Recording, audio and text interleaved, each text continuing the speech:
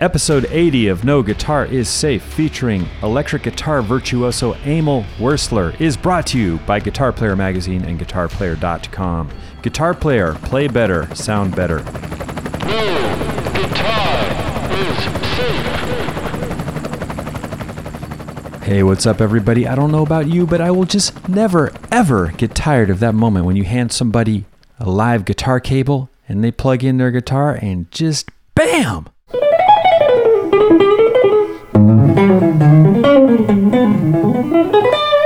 You know, it's instantaneous. You're just hearing some badass stuff coming out of their fingers.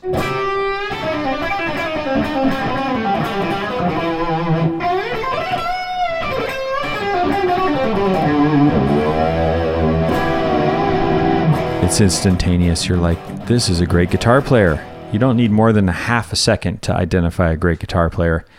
And I love that about Emil Wurzler, who you have been listening to already. We'll get into all that stuff. Emil, badass, virtuoso, Paul Reed Smith player, coming at you from Nashville. Well, that's where he's based these days, by way of Atlanta. Paul Reed Smith Guitars, and Paul Reed Smith, the dude himself, first noticed Emil, 10 or 11 years ago. He was playing a solid body and a hollow body and just making a beautiful racket on it with heavy acts such as Doth and Chimera. Since then, he's been one of their great clinicians and endorsees, and he's worked alongside other great PRS players such as Mike Scott, Super Funky Mike Scott, who has been on this podcast. You know him, the right-hand man for Prince, Justin Timberlake, and all that stuff. And now Emil has a new record, a new album. It's called Verlorener.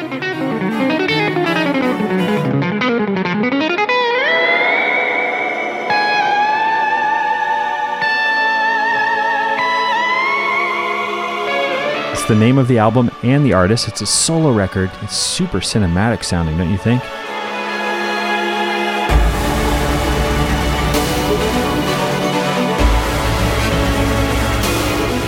Yes, Emil's branching out in all these cool directions.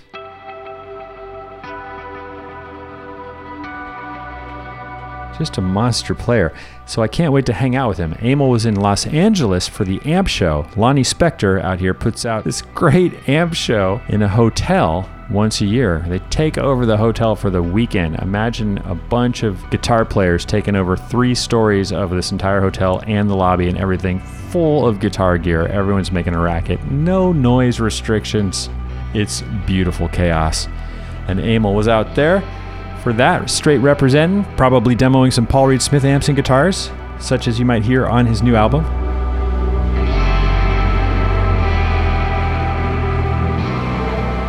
I wish I could have attended, but I was all the way over in Massachusetts for a gig, so I flew home on a Monday, all across the country from Boston, and pretty much went straight to Josh Smith's studio where we met up with Emil, and this interview happened. Thank you so much, Josh Smith.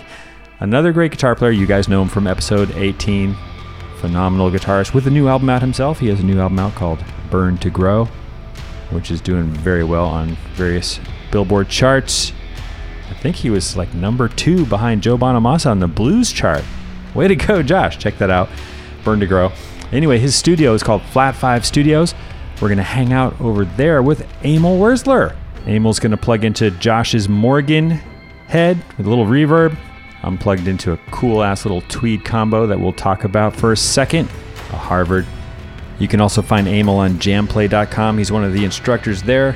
I just hope that you all are staying super inspired, keeping the guitar alive in your hands till you're all at least 105. You know what I'm talking about. Thanks to Zoom for the recorders. We're going to head over to Josh's, where you find Emil and myself starting off on a little blues progression in A. Maybe starting off on the 5 chord if I remember correctly. Hope you enjoy this. I sure enjoyed hanging out with Emil. And again, thanks to Josh Smith for the awesome studio hookup. All right, y'all. Enjoy. This is Jude Gold. Thanks for listening, and please tell a friend about No Guitar is Safe.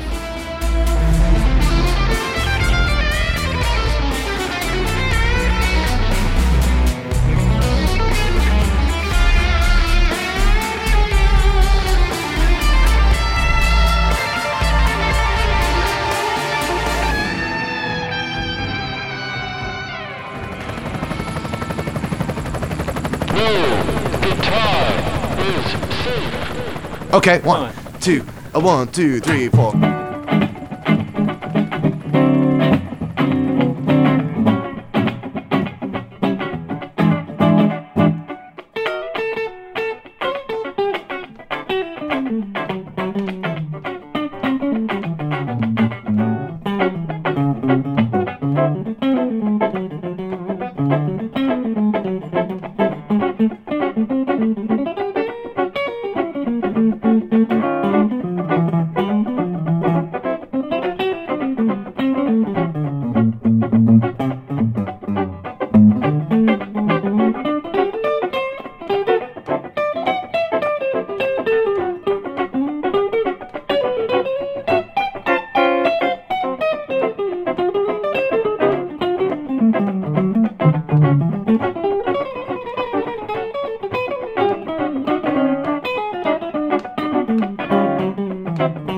Yeah, Emil.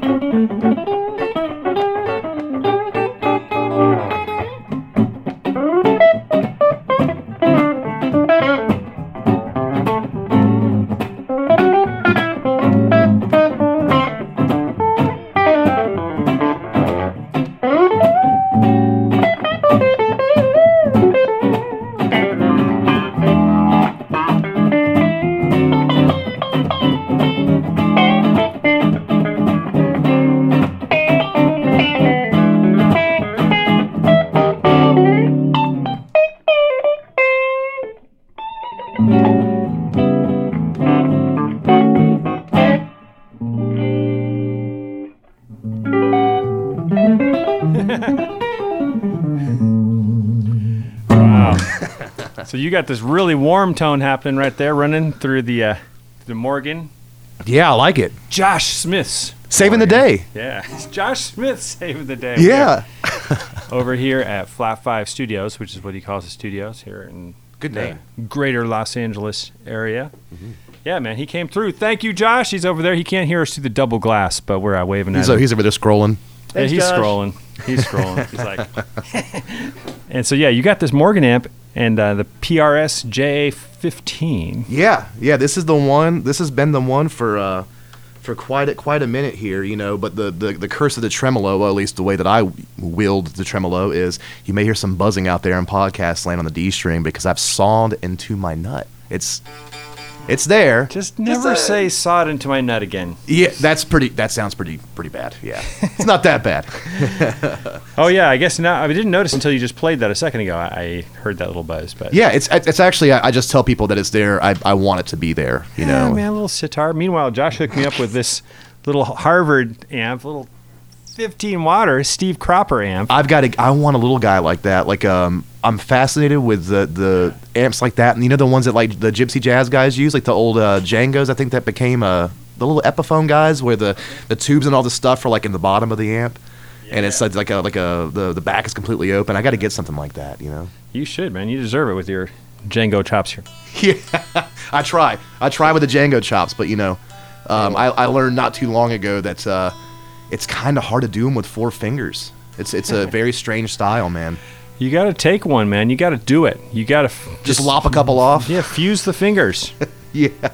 God bless Django. You know what he did with that hand. Man, you talk about a very ferocious player, man. Like it's a bizarre, and that whole style that kind of, you know, there's a lot of guys out there. Like, what's that guy's name? You got of course you got Borelli. You got Rosenberg's not around anymore, but his uncle Stoccolo is. But then what's that guy? Josko Stefan, I think that's how you say it. There's a whole world of them, and they're all horrifying. It's just like, could you guys give us a chance? Could you stop that? Yeah, they are so terrifying. They are, yeah.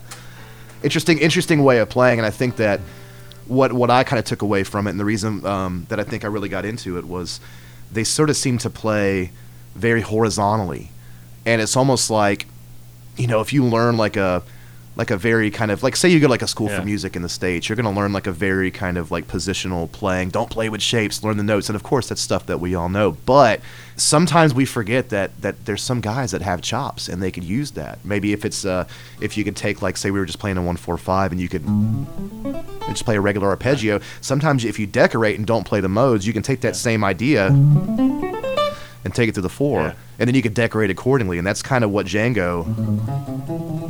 That's what he would do.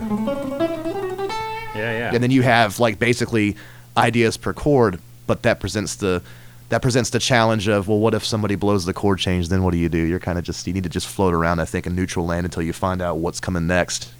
Yeah, what are some of the other things that you've sort of taken away from studying that sort of horizontal style? Well, I think the one thing I took away from it is if you can, all the stuff that they do is so altered sounding and so diminished that I tend to kind of think of it as like you're playing off all the wrong notes. So it's almost like when you do things like the enclosure ideas that kind of work. Like, for example, I can take, for the listeners out there, I can take an A7 arpeggio, just 1, 3, 5, flat 7, 1, 3, 5. Yeah. All that the board, I can go a half step below it, a half step above it, and then the note on every note.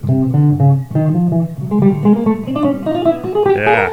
It's things like that. So you can come up with some pretty wacky stuff. Like, and what I took away from it is that mentality. There's a lot of times on the guitar where you have like 2 notes here, 1 note here, 2 notes. That really kind of can take your picking hand and throw it for a loop. So a lot of times you can decorate that and straighten it out. Like, for example, this is a regular diminished arpeggio a la Yngwie Malmsteen starting on the G string on the 4th fret. That thing. Right? But that 2 notes here, 1 here, 2 here, that'll throw you. So what you can do is you can just look at the next note to kind of put 2 notes on the B string, so you can come up with an idea like this. I'm literally adding an E on the 5th fret, so then you have...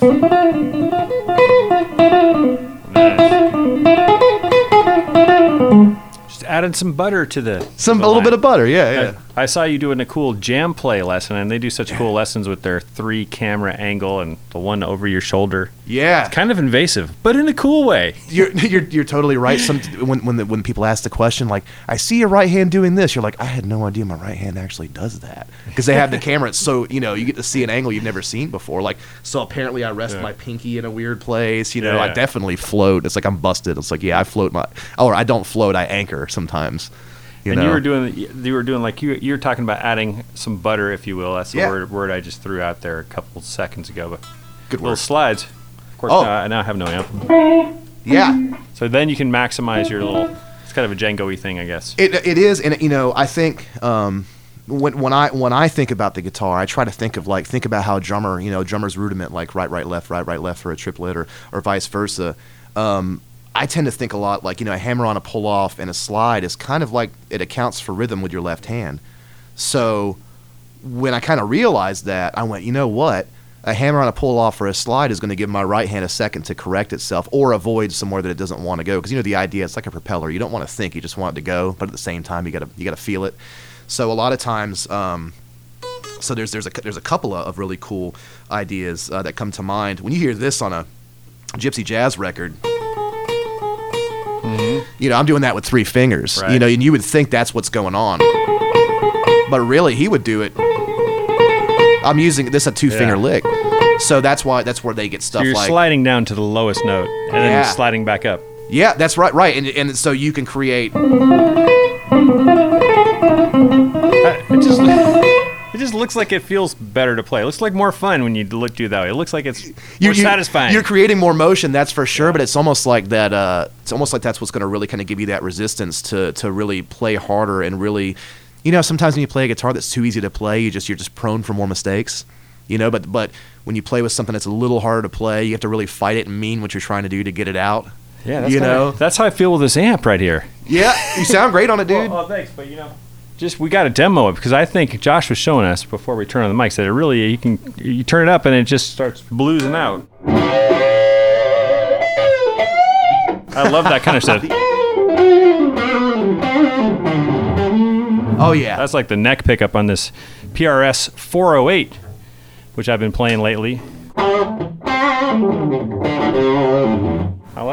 That's killer. Anyway, that amp has a wide range of stuff, so yeah, and there's no verb or nothing, so yeah, you're fighting for every note. Yeah. But dude, yeah, that's a cool sound. It almost makes me want to do get an amp like that and do a dry wet thing with a really old, the old reverb that kind of almost has drive in it, Yeah. Oh man, yeah. I've heard Hollywood Fats get some incredible tones. I think just like, I don't know, running maybe a separate Fender reverb into an amp, and the drive is all mixed. It's all like a soup, and it comes out so that's that. Speaking of that, like I've got some amps that have, for some reason, I just like lately it's been reverb. That's been what I've sort of just been keeping an eye on. Not really as much pedals, maybe some pedals, but more of the old reverb units, just the standalone Fender ones. Yeah. And I'm like, you know, when you play a Fender amp, there's a few of the models that the reverb sort of just, like you said, it bleeds into the rest of the amp and it just makes it into a soup, and it almost acts as like an overdrive. And to me, that's really awesome. Yeah, it's great, and it ducks too. Like it kind of, you let go of it, right. And it goes, wow. It's like you get the attack, and there's like or you don't. You get a little less attack, and that's what I like about reamping, is if you when you can really find that sweet spot where it creates that stew that you were talking about. You know, kind of acts as an overdrive. Really cool stuff. Now, could I ask you? Let's plug that sucker into this high gain situation here. Yeah. Let's see what happens. Yeah. I also have this Boss amp here. You know, Boss Katana. Maybe we can hear you rock out for a second. Yeah. Hear what that pickup sounds like. Oh yeah, these are low turns. You ever play with these before? Oh, you're telling me about Oh, dude. Yeah, these are slowly replacing every pickup and every guitar. 5815 low turns. Very, very awesome.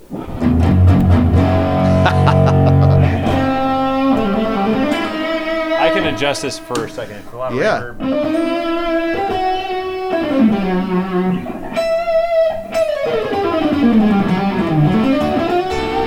Yes,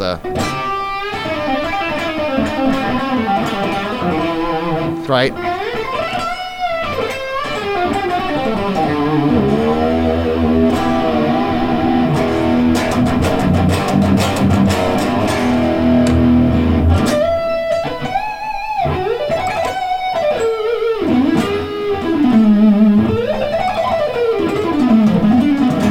Yeah, it is. It's kind of the same stuff I was playing with without the gain. Right? Oh, that sounds great.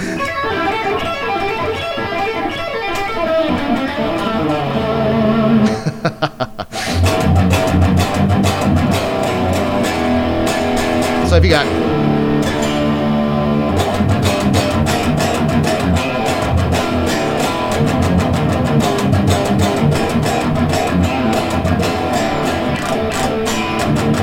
of course, that the neck's moved a little bit in travel. You can probably hear a little bit of buzz, but yeah, it's really the same.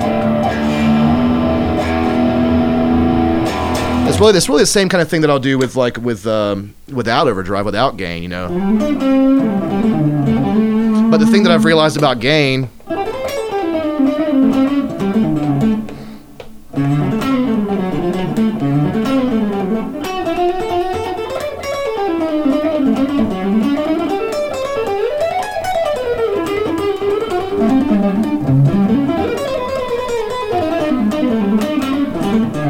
Right, I think it's a division of notes that I like. Like I've like, you know, with this much stuff, it's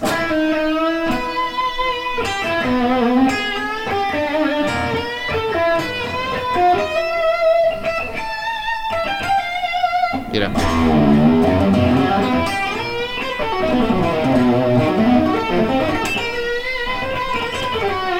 Like that, and that's me holding on to the bar. But a lot of this stuff, I think it's like, it's really down to muting. Like if you've ever heard a guy that plays like flat ones that plays jazz, if you hand him a guitar with dirt, they usually kind of sound bad because they don't really mute the strings. The same way that I probably sound bad when I play with no reverb and, you know, with flat wound strings playing jazz stuff, you know.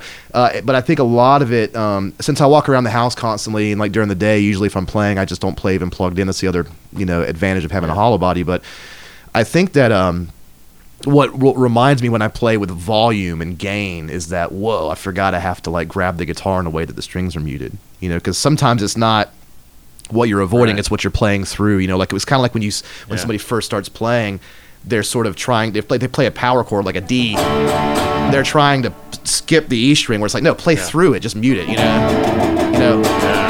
But yeah, that's the sound of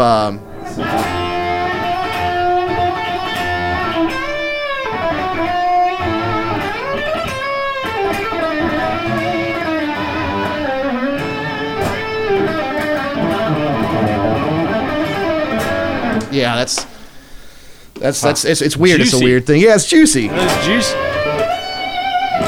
Yeah. I love it when people use the bar the way you do. Like it's just meaty, and you're just digging in with the bar. Like you're kind of like you're bending like a blues bend, but you're using the bar. Well, also, if you think about it, Whoa, I'm loud. That's awesome. Sounds good. That sounds great. So the way that you're doing it right there, notice how like, how you have a non-floating bar. That sounds so Jeff Becky. Well, this is floating, but yeah. And I float mine too. But when you have a non-floating bar, you're dipping down. So like to me, I always kind of saw it as like I don't want anybody to know on the records that I'm like not using my left hand when I've been in a whole step. So I'm gonna pull up on the bar to do vibrato, or I used to play my bar back around this way because then you're bending up like you are with the left hand vibrato. So if you use your left hand vibrato and you bend up on the bar or use the entire guitar more, then it sounds more like real true hand vibrato, and it's not like an annoying guy named Emil using a tremolo bar. Like. Well, you passed the test for me, which is you're able to totally play while holding the bar. Like I see so many videos. I'm not trying to be like an old guy here looking at young players who they're playing and jam, and then they reach over, grab the bar, and and then the bar swings down. And then they reach over 5 minutes later.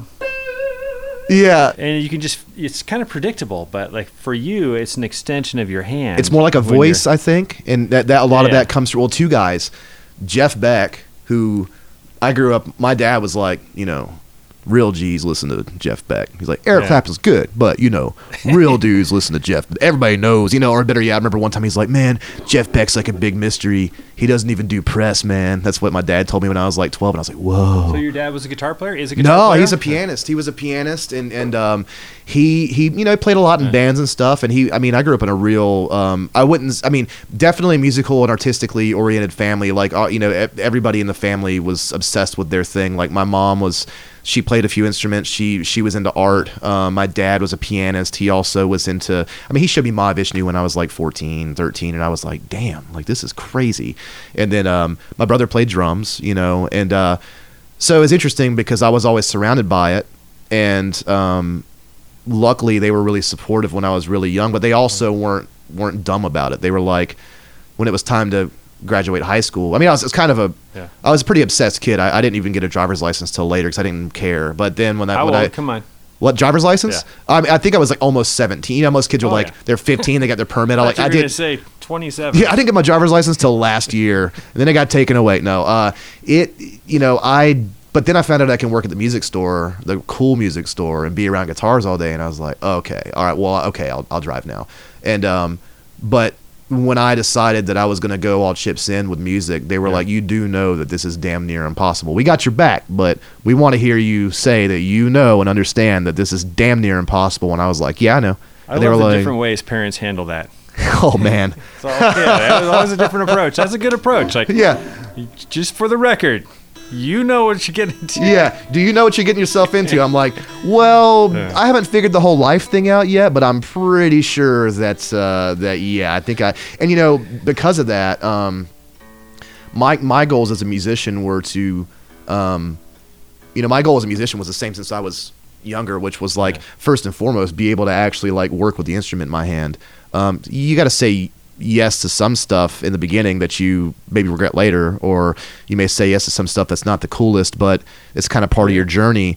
But then, I know a lot of guys that their goal was just sort of like, I want the bus, I want the marquee value, I want all this. I'm like, well, to me, it was kind of like, if I get that, that's cool, but I'm not depending on that. I'm going to just like take whatever path I can find. So teaching for me it's something I don't even really advertise or post about. It's all word of mouth, and it's been really good to me. I've got a lot of students that are just casual, like sometimes they're once a year, sometimes they're every week. I've got quite a few of them that go to Berkeley and MI and stuff like that, and it's kind of kept me, it keeps my fingers going, it keeps me busy. It can be exhausting when you're kind of serving everybody else, and by the time you do get to serve yourself, you're like, that's the last thing I want to see is a damn guitar in my face, Yeah. But I think that's kind of what luckily for me, because I never had a big break, I always had to hustle, so I never really fall back too far, because you think about it, you're only as big as if you're in a band for 20 years. It's kind of scary, because one day you wake up, if somebody doesn't want to do it anymore that's integral, well, better find a new job, a new career. And if you got kids, that's scary, so for me, I felt like I kind of picked up on that early. And I also learned a lot from the people around me, where I'm like, when you finally meet somebody you've been listening to and you kind of see like what's up, you're like, oh man, well, if he's like that, then I'm going to make sure I do the right things and try to like maybe surpass that a little bit, because wow, if that's as good as it gets, I'm not necessarily sure I really want to do this. But you know, I've had a lot of really cool, like, I guess you can call them mentors. I mean, back to Mike Scott, like having a guy like Mike Scott around, that has just been, he's an alien. Having a guy like him around that's still doing it and still excited about it. And I mean, you know, you see him on the Super Bowl, you know, it's just killing it. It's like having a guy like that that's still got the soul. Yeah, Justin. Yeah, and he's not jaded. He's still got this like this soul to him, where you want to play with him because he makes you play better, you know, when you're around him. And that's kind of what I'm into now, because I mean, well, you can all get kind of jaded sometimes, but when you get around somebody who's just not at all and that just loves to play, it takes you back to being like, you know, this is what it's all about, you know. Exactly, man. Yeah. I feel you with that for sure. Now you are such an anomaly, because you've done it like right now. Who would guess that you played so much brutal metal in your life too? And then you have this new album, which has just been really tripping me out. I love it. It's so, man, it's like a psychedelic vision kind of going through these different worlds on every song. And some of them scare me a little bit. Really? Well, yeah, listen to the beginning of Devil in the Room. These sound effects, man. It's like it starts off like, with breathing. What's going to happen? Yeah.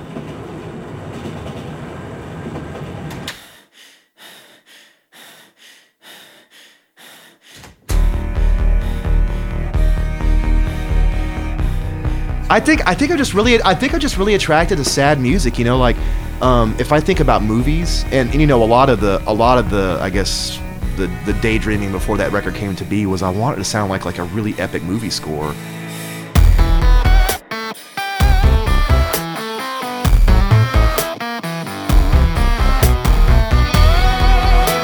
And the names of the tunes are kind of sort of like naming a movie scene, you know, stained glass, sex scene, Gothic architecture, things like that.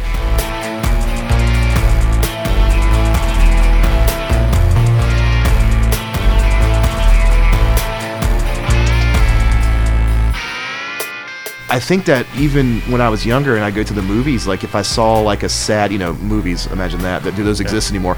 You see a really sad, well done movie where maybe it's a good movie with just a sad ending that really kind of crushes you a little bit. I just remember feeling kind of like I couldn't shake it off for a couple of days, and I really wanted to include that sort of vibe in the music, and that's kind of what I was really going for, to the point of where I would eliminate things that sort of deterred me from achieving that. Like there's a few, like for example, this is really random, but I tried to have as few crash cymbals on the one as possible for this record. Interesting. Because you know, a lot of times if you have a crash cymbal, if it's a rock band, it's totally fine, but if you have a crash cymbal every measure, that does a lot of things to the mix. It sort of takes away the lingering you know, the lingering sort of like statement you're making where you're like not letting up. It's kind of like boogaloo music. Or James Brown or Prince, where, you know, Mike Scott was even talking about it on the podcast he did with you, where they would pick one thing with go-go or boogaloo and it would stay there, and you don't move until the audience starts getting down, and you're sort of inflicting the listener with what you're trying to do. And I think that there's a lot of, with rock and roll and metal and the stuff I've done in the past, it's just the idea of here's a riff, here's a counter riff, here's a bigger riff, here's an even bigger one, here's an even bigger one, here's the biggest one ever, you know, I just get bigger and bigger and bigger. And I wanted to do things like, instead of a drum fill, a measure before the B section, how about just take all the drums out and have a phrase there and then have it all come back in. Just small things, taking away instead of adding to. And you have so many different guitar sounds on each song. And well, you know, that's the thing, is that it kind of naturally happened that way because that record was pieced together over a long amount of time, just because I was so busy with Chimera at the time when I was in that band, and my regular kind of schedule with what I normally do. It turns out that, you know, there's some stuff that came off of a Microcube that made it on the record because I couldn't outdo the performance. So it wound up kind of really taking on its own. But there were some pedals though that were like what I consider the Verlorner pedals, because you were asking about pedals earlier, and this is the first time that I actually kind of like relied on pedals, namely TC Electronics stuff. No, not TC. I'm sorry, wrong company. Electro Harmonix, although I do love the TC Electronic stuff. But the Electro Harmonix Super Ego, a lot of people were like, man, what kind of synth is that? I'm like, oh, that's a guitar through a Super Ego. What's an example of that I could play right now? For the listeners. Oh, for the listeners, okay. The Super Ego, if you listen to Black Licorice, you'll hear these notes. Like just the regular notes when the song kicks in, you'll hear those. It's just really long notes. It sounds like a lower end of a synth. That's the guitar, and that's quadded Super Ego notes, where I would just basically take the root notes of whatever chord I composed, and it just act like the guitar is a synth. But then I would also use a wah pedal in front of it to kind of have an EQ sweep.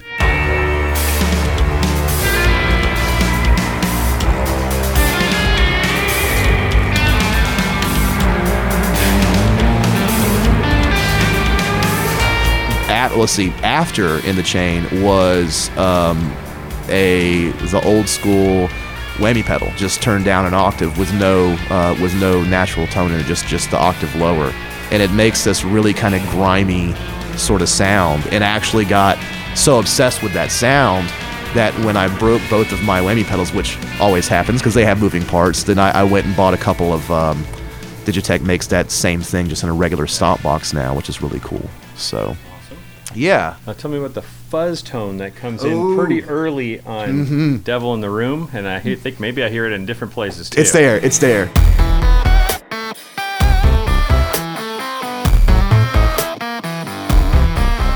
That is a WMD Geiger counter, the little guy. That's it's the civilian issue, I think it's called. It's the little yellow pedal, and it is very wild. I've never really seen anybody use it yet, like really dive in. Fuzz is a new thing for me, but I like the way a guy like Jack White uses it. I just think it's the most awesome thing ever. It's just so wild sounding, and it's an interesting pedal because you have all these different modes of bit crushed and fuzzed out tones, but then if you hit the actual like the rotary switch, if you actually tap it, it becomes even more lo-fi.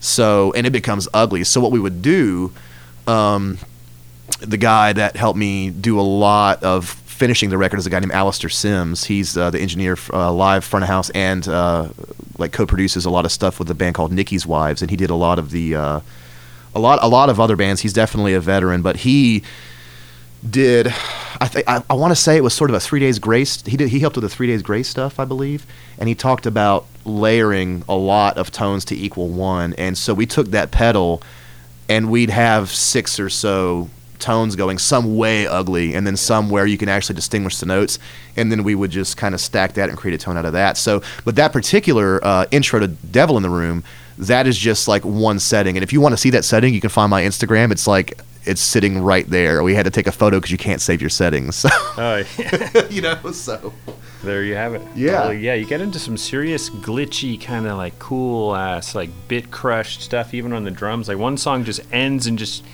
I'm blank, which song is it that just ends where the drums just get squashed into fucking bare molecules? I think that's Sex Scene.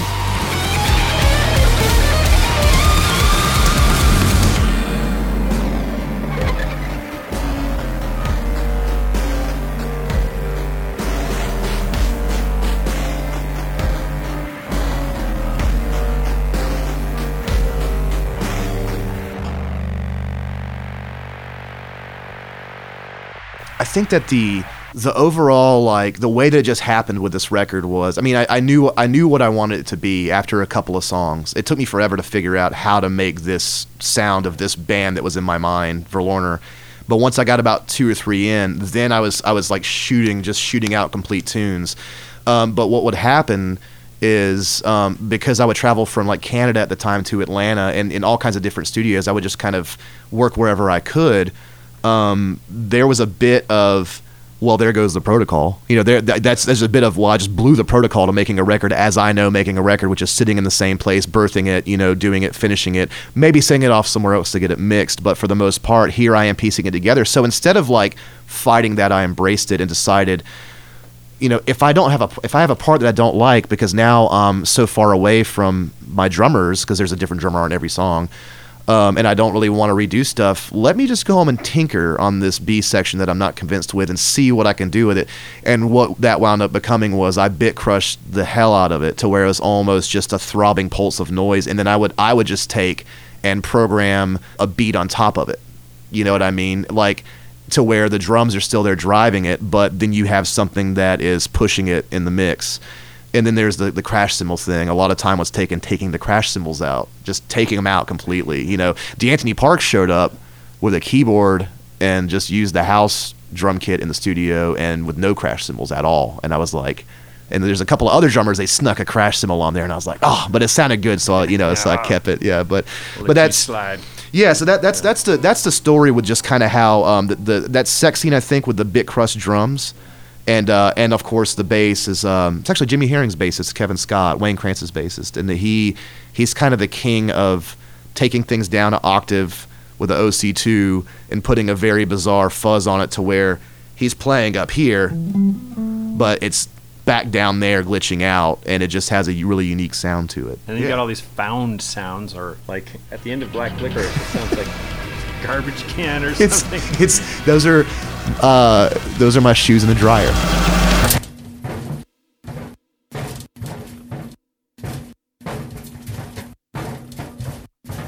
I actually have a habit now because of this record of recording things that are around me. If I hear, like, I was walking by, I think there was like a public restroom, and I heard there was like a utility closet with this really ridiculous throbbing sound coming out of it, like a water heater problem, and I just was like, I gotta get that. So I there I am sitting there recording this by the bathroom, like people are looking at me like I'm insane. Jam. It's just like that video of those guys jamming to the tractor. Yeah. In like Russia or something. Yeah. The engine just sounds like a little fast shuffle swing beat. Right. The stained glass intro though on that song is really hypnotic. Thanks. Let's listen to a little bit of that. Yeah.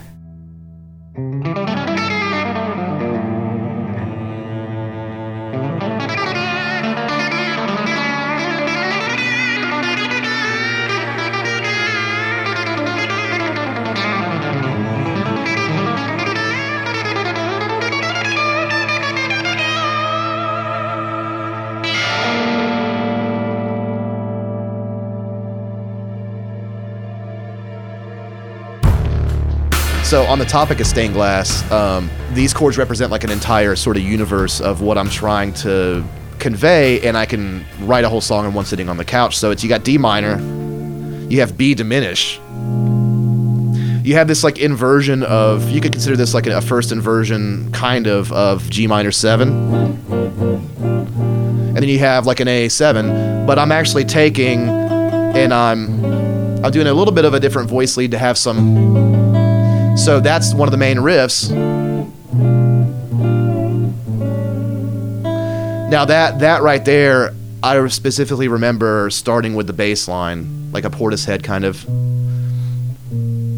real moody, and then I would kind of fill in the gaps later. But then coming from more of a gypsy jazz world, I'm gonna go down to that G minor like a minor blues, and then that's when it drops, and then you have, and then this becomes a tag.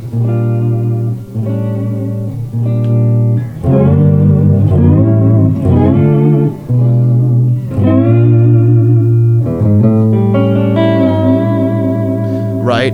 So what back to the intro was literally an arpeggiation. Let's see. That's it. That's it. It's something like that. Like, I have to really relearn it to go play it live, but I'm literally just soloing through those changes in a more elaborate way. And I knew I wanted to start.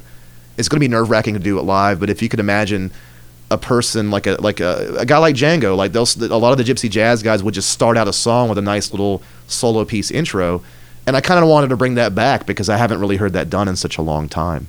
Freely, no click. It was done with no click, and it was just sort of like kind of floating about. And then of course the cellos and stuff, that kind of made it tough to put those in there because there was no grid. But then once the song comes in, of course, and the whole record is one tempo all the way through intentionally. Every song, I mean, they're all ballads. They're all like medium tempo ballads, and every one of them is like 130 or 140. It's like I just really simplified. It was like, you know what? No tempo mapping. Screw it. And sometimes you do halftime or something. Right. Yeah. It's subdivided, but it's pretty much just 1 BPM all the way through. And what are some of those the fast alternating picking kind of stuff you're doing at the top of stained glass? Okay, so a lot of the man, I don't even really remember how to play that, but I'll give you a taste of sort of what something similar. That kind of stuff. Really, what I'm doing there is. People ask what I work on. What is the be all end all? I work on playing changes pretty much, and I think that a lot of what you hear. There's one. That's one that's actually in there. That right there is literally, I'm going up an A7 arpeggio. Then I'm going up to that tritone sub, E flat 7. Doing that little thing we talked about earlier, a half step above, a half step below, and then the root. Right there. So really a lot of the stuff that I do it's straight up from the Gypsy Jazz Handbook, which is, if there was one, it would be like diminished off the major third. So here's what that sounds like. When you have an A7, like a regular blues, you play, that's what it sounds like. And really what that is, chord or arpeggio or scale, it's basically a dominant arpeggio without the root. Instead there's a flat 9, and that's my favorite. Do you hear? That's the sound of Verloner pretty much, is a dominant flat 9 resolving to. So what you're hearing in the solo department, aside from chromaticism and decoration, they call it, decorating right notes with wrong notes, what you're really hearing is outlining the chords pretty straightforward, mainly dominant. And the substitutions, the most tense that it gets sometimes can be a tritone sub, but for the most part, as painful as it was, I would keep the ugliness of a diminished off the, like those, and you know what? Those are pretty much Jimmy Herring. That's Jimmy is kind of the, and to me, like, he is kind of the guy for all that kind of opened up that gateway for people to go like, what in the world is that, and how is it that beautiful? Like, what is he doing? And those kinds of licks are.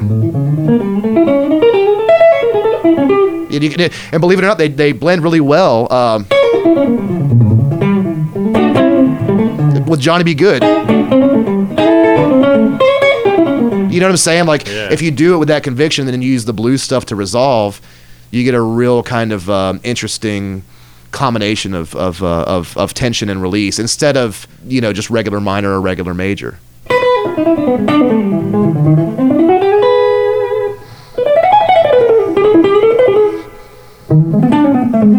Let's see.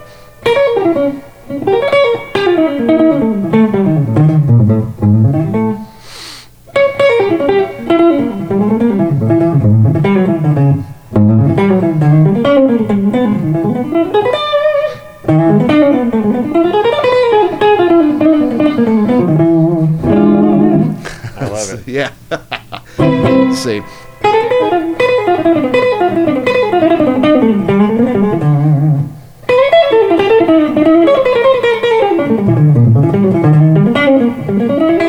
Yeah.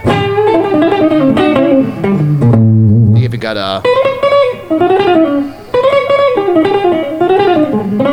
it's like a whole tone kind of thing. So I mean, all that is like decorating just a dominant chord, like a cowboy chord.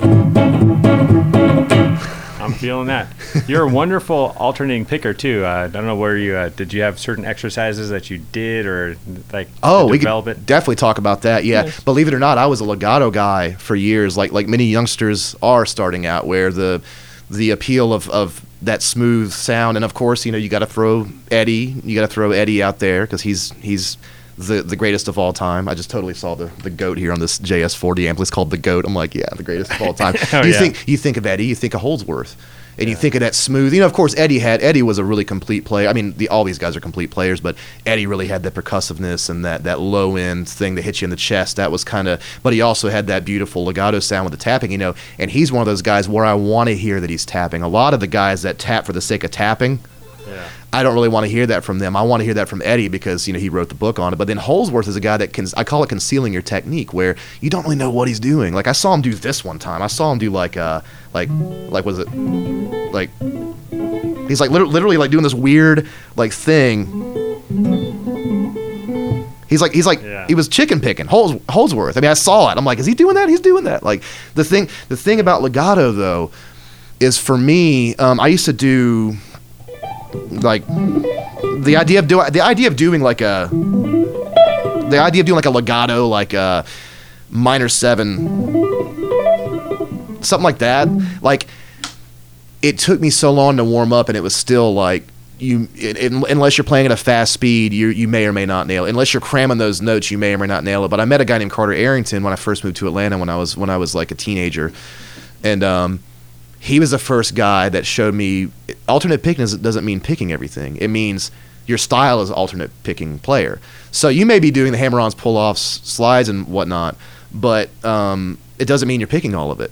You just, if you strike the guitar down, the next one's going to be up. So I saw that his meter was so solid, and when this is pretty funny, when I would be soloing, it would sound awesome because his rhythm was so in. Then when I kept rhythm and he soloed, it'd sound bad because my rhythm sucked compared to his, because I wasn't really as firm with my timing yet, because I wasn't really an alternate picker guy or just a picker guy. So fast forward quite a few years later, I realized, actually mainly through a guy like a player like Jimmy Herring, whereas if you have a guy like Eddie, who let's say he picks like 2 out of 5 notes or 2 out of 4 notes or 3 out of 4 sometimes, you got a guy like Alan Holdsworth who picks 1 out of 8 notes maybe, or 1 out of 10 notes, that kind of thing. Jimmy, he seems to like, his ratio, if you will, is kind of like 3 pick strokes per 4. Like the one lick that made me go, okay, that's just the dopest thing ever was they called it, I don't know if he calls it this, but the friends that showed me called it swing picking, to where you can get those wide intervals. So we're playing an A minor pentatonic scale, and this is the idea. You're going pick, pick, pick. So there you go. There's a first one.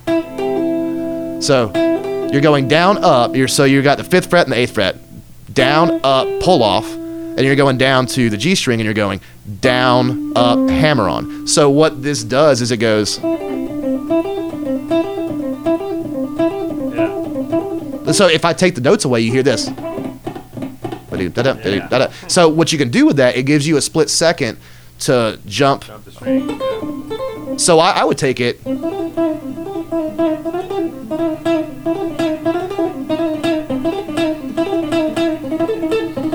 You know what I'm saying? Like, that's so cool. So I mean, and then it gets even worse. And I get obsessed with it, and now I want to straighten it out, and I want to do like a non sort of triplet form, and I want to do something like.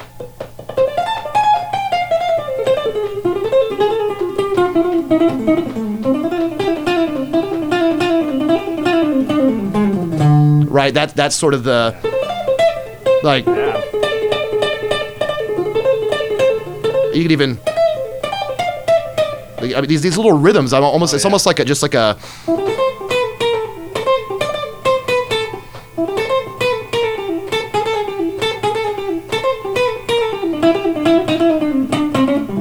But then, if you have an idea like that, you see, you're sort of outlining a minor idea. So there you go. You can. There's your D minor.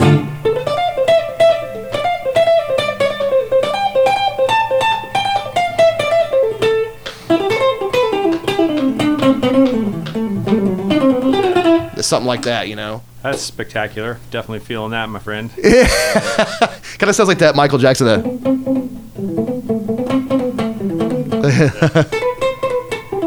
Or whatever that is, Smooth Criminal or something. I love that shit. Yeah. Now, you have taken hollow body guitars and put them in the most brutal situations, haven't you? Like semi-hollows, I think so. Or like, yeah, I mean, hollow. Like, do you run that guitar with sick distortion sometimes? Yeah, and I become less and less of a distortion guy. Right. To the point of where sometimes when I play somebody else's rig with a lot of distortion, I'm like, oh shit, I forgot how to mute strings. Hey yo, like that. Yeah, that actually it's funny. The relationship between Paul and I started because of a hollow body. Like, it's like him and David Grissom. I think David Grissom was the one that was like, you can't do that with a hollow. When you say Paul, you're talking about Paul Smith, yes, better known as Paul Reed Smith. The guy, Paul Reed Smith, the guy. Like I I was in Doth, and it's actually a pretty cool, deep sort of relationship with me and this particular guitar. I was wondering how to say the name of that band. Like, Doth? I figured it was Doth, like Haagen-Dazs ice cream. Oh, All right. people on the marquee would be like Duck. One time somebody literally put up Duck. Part of a rite of passage for a band is to have your name on the marquee like incorrectly, like Duck or yeah. one time I think it was like like Daffy Duck, like Daffy. Maybe it was a headlining band like screwing with us or something. But I think I had one guitar and the frets were played off of it. It was a standard 22 that I still have. I still have all my guitars, and then when with Doth, we were grinding really hard at the time where the music industry was kind of going through the big change, the end of it. So there was still, labels still had tour support. We were on Roadrunner Records, and we were doing Ozfest, and I had 2 PRSs. That's all I really needed. That's all I wanted. They were just plain Jane, off the wall, no mods or anything. But I was in Europe, and the Standard 22 had been through like 3 or 4 different owners that were real players, so there were no frets on it. And I didn't really know.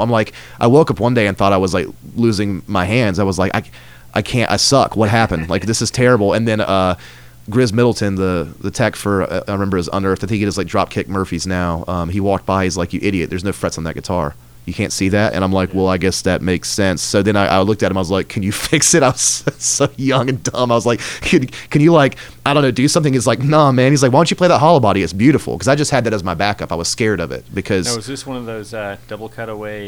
This is that. Any photo you see me with a hollow body spruce, that's the guitar. And that belonged to my best friend Brian Hinton's dad, who bought it from his shop. And that's the guy that kind of instilled my taste in gear, where I'd come up with some crazy Wizards and Warriors guitar. He'd just look at me like, dude, wait, you come on, man. Or I'd have a Floyd Rose and he'd just kind of look at me and go, really, man? Or I'd want some piece of mundane gear and he'd just look at me like, don't do that. You need to play this. And that's where I got my first Shiva from. And that's why Bogner Shiva. Yeah. And that amp and the one that came after, the 20th, is every single solo in my entire career is reamped through that amp. So the Spruce hollow body, I start playing on Ozfest with it, and lo and behold, it sounded incredible.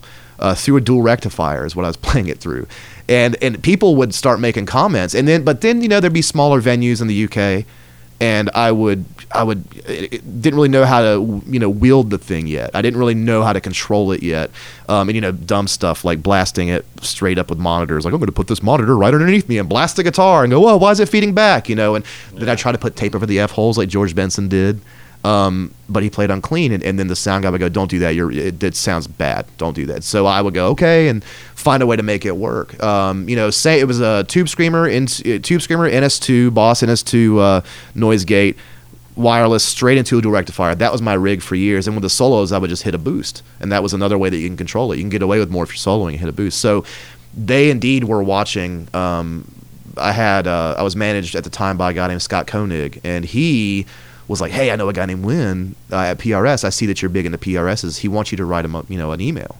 And I'm like, okay, Win cool. Krozak, I know Win. Mr. Win Krozak, yeah. Center stage over there, right? It's the coolest room over there. Oh, yeah, coolest dude, too, man. Great guy. And he actually, so I wrote him it was actually kind of a bizarre email, if I remember. I think I maybe still have it. I was just sort of like, hey, just wanted to say hello. Like, I like the guitars. I've been playing them for years, and I don't really even want any. I just like what I got. And hi. It was a really kind of weird email. And then time passed, and I just kind of like, okay, I wrote the email, and then a few more tours happened. Then we got Ozfest, and I was like, you know what? I'm gonna call them, because that would probably be pretty cool if I could like get a solid body, because I didn't know what I was in store for. I knew it was summer outside. I was like, I need to get them to refret this guitar. And at the time, I was like, I can't afford to get this thing refretted. I'd just rather just buy another one or something. Just scallop it. Yeah, you just scallop it, right? So I called him, and we talked briefly, and then I got an email a few probably weeks later that was like, yo, we've been watching. We've seen what you've been doing with that hollow body. Like, why don't you come up here? And of course, I'm like, wait a minute, is this guy for real? Like, is this guy really? And then sure enough, yeah, and that's when the first person I met was in the parking lot. It was Paul. I was on the phone, and he just walked up to me, and I'm trying to think.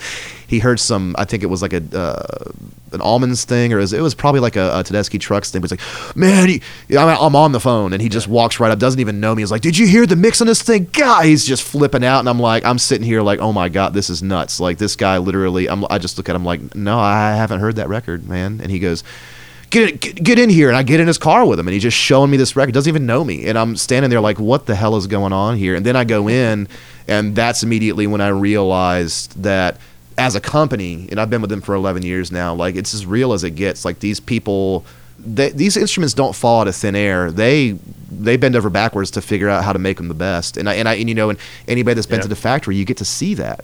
And that's pretty much when it started, the relationship between me and the Paul Reed Smith guitars, you know. And Mike Scott falls into this too.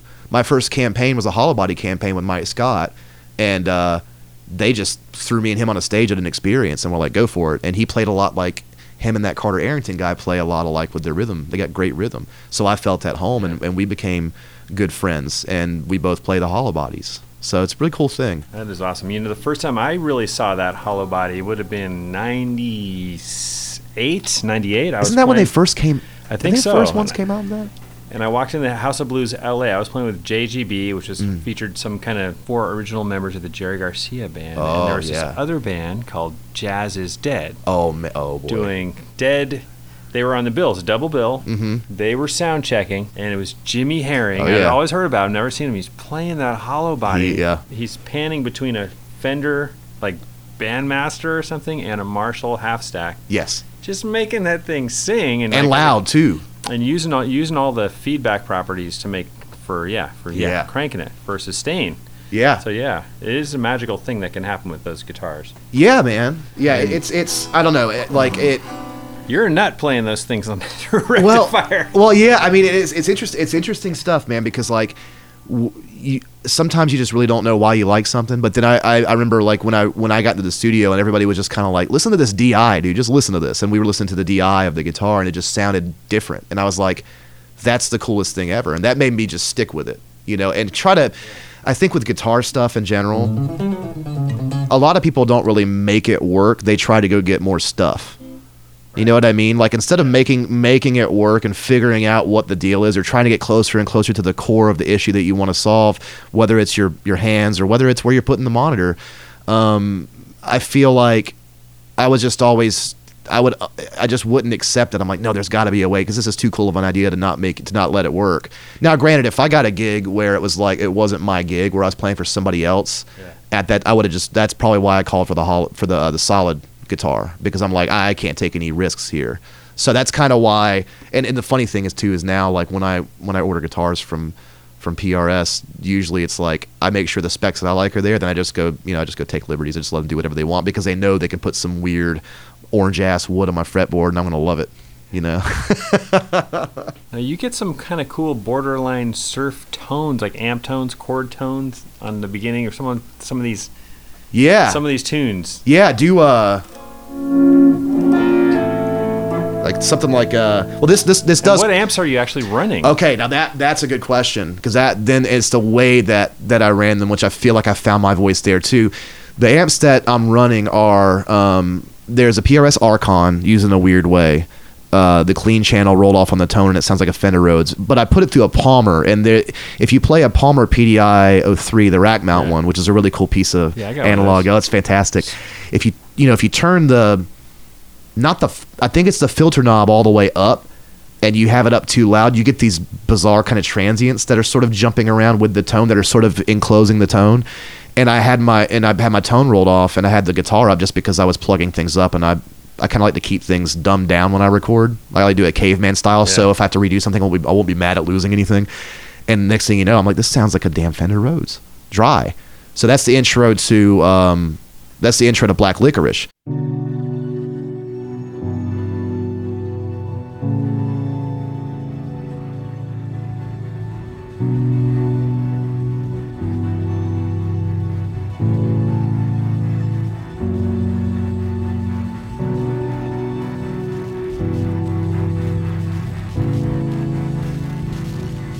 there's a Fender 76 Reverb Silverface everybody hates. I think it's the dopest sound ever because I'm a huge Ennio Morricone fan, and his guitar player always has that, like I said, that reverb where you said it makes a stew. It kind of bleeds into the circuit, and like now you get a little bit of reverb clouding your tone and makes like a plume around it, and it makes it just really epic. What kind of amp you said? 76 Silverface Fender Twin Reverb. Twin, yeah, missed the twin part. Yeah, I probably forgot to totally even say that. I just got excited. I love that amp, and it was a 212, and my friend Aaron, I bought it off a guy for next to nothing back when they were cheap about 5 or 6 years ago.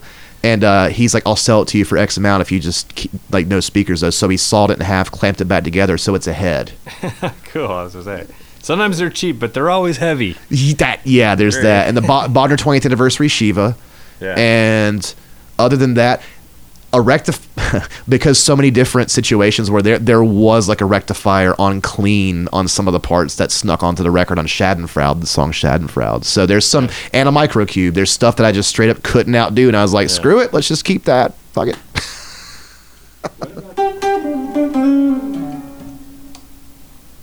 Anyway, a couple quick questions. You have fun at the amp show here in I did. Van Nuys area? I did have fun. Lonnie Spector's Spectacle, which is nut. Everyone takes over a whole hotel, and every single room is... People stay in there like, what's going on over there? I'm like, it's an amp show. You'll see tomorrow morning at about 8 o'clock when you hear, let me give you an impression. Here's what I heard first thing, 8 o'clock the other morning. You hear that? Then you hear like an almost whole step. You hear like... Yeah. Whales. Or better yet, you hear this too. Yeah. But lots of fun though, because of all the, for anybody that hasn't been to the amp show, it's literally an entire hotel with just the hotel rooms are the booths like an amp show, and you just kind of walk around and just try out, talk to reps and all that kind of stuff. The thing I like about it is it's still edgy. It's still up and coming. It's crazy. People are cranking up amps when sometimes there's still beds in the rooms and stuff. Yeah. In these ordinary hotel rooms. Yes. And it's one of these things that could be a lot fancier maybe in 10 years or something. And right now it's a really cool time. It's still just bursting out. It's like breaking through the crack in the sidewalk. And maybe that's what's coming next, because the NAMM show is such at least the show in Anaheim, it's just such a gigantic thing that sometimes you don't get those really cool small vendors, and the amp show here, you're going to get the smaller guys that may have the cooler stuff. And I mean, I think you and I have both seen guys that had 2 amp models that were like an up and comer, then they took over the whole game, and people are like, wow, Yeah, it's amazing what people are building. And yeah. How's Nashville treating you, man? Nashville's changing every day. So every time I talk to someone who's living there, I always want to get the Nashville report. The Nashville report. Okay, first off, you got to get down there. You got a place to stay. Oh, you definitely got a place to stay. I'm in Nashville, and in my little circle, you have. Actually, I live in Mark Lewis's. Mark Lewis has a studio there. Mark Lewis is a guy that is a good friend. He's done a lot of the records I'm on, and he was from a place called Audio Hammer in Florida. He just recently kind of relocated to Nashville, and his live room is almost done, and it's looking really amazing. It's the real deal thing, and so you got in the hood, you got Dusty from Between the Buried and Me. He's in Nashville. You got Ryan Knight from Black Dahlia. Like, a lot of people are moving there, I think, because there's sort of an infrastructure for music. And I'm tripping out on all these rockers moving there. Yeah, too. Well, I mean, a lot of these guys are guys like us. They're all sort of like tone chasers. They're all like real players that just want to be around real players. And I mean, like, dude, like, for example, let's go see Guthrie Trapp on Thursday. Let's go to D's and see Guthrie Trapp. Let's go see the Don Kelly Band because whoever's playing guitar for him is going to murder it. Let's go see Brett Mason. Like, when I moved to Nashville, like, PRS is a big presence there too. Daniel Donato's there. Like, all these monsters are there. And to me, I'm at a point right now that I think it's a positive thing for me to be around people that are active and that are really still caring, because at the end of the day, I just don't want to stop caring, and the first thing that can make you stop caring is the grind. And I have to say, if you want to see every frat guy and sorority girl in the world on Broadway, you can hear Story of a Girl on Broadway. You can hear terrible covers there too, but then you can go to Roberts and hear something real. I mean, everything is there, and you can accidentally find work there because there's the infrastructure. When you say Broadway, you're talking about Broadway in Nashville, folks. Yeah, not like the George Benson Broadway, the Nashville Broadway. Yeah, there's everything there, man. It's just nutty. And how's the? Is it getting more gentrified? Yeah, like I've had a few friends that have moved into town, and they're just like, man, everything's bought up. Everything is bought up, and it's kind of like Austin was a few years ago. Remember that? Like everybody's manager was moving to Austin. Everybody's like. There's rumored this whole label's moving to Austin. With Nashville, it's Jack White's now in East Nashville. That's been there for many years. And so when you go to East Nashville, it's not just country. You got your psychedelic rock and roll. You got the indie stuff. You got all kinds of cool stuff. But I keep getting surprised at who I run into every day there, every single day, or who lives down the street. Like literally like the other day, or was like a few months ago. It's like. The bassist Evan Brewer lives down the street in the neighborhood. I'm like, what? Are you serious? Like, really, right down there? Like, and it's cool. It definitely is. The commerce is insane.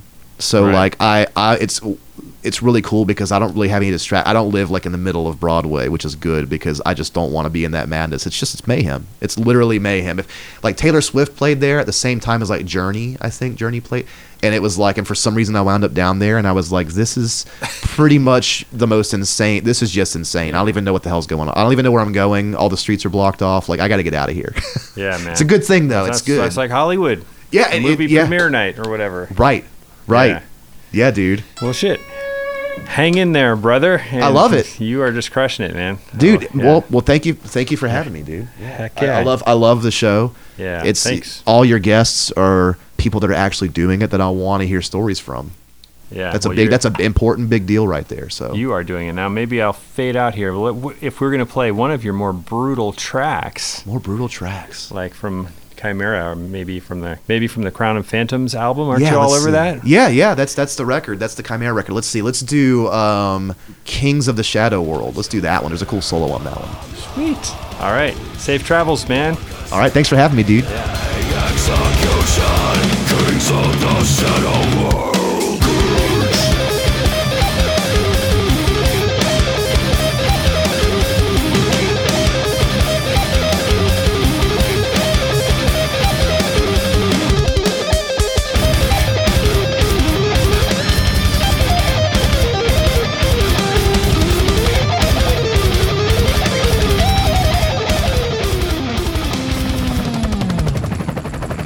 The time is safe.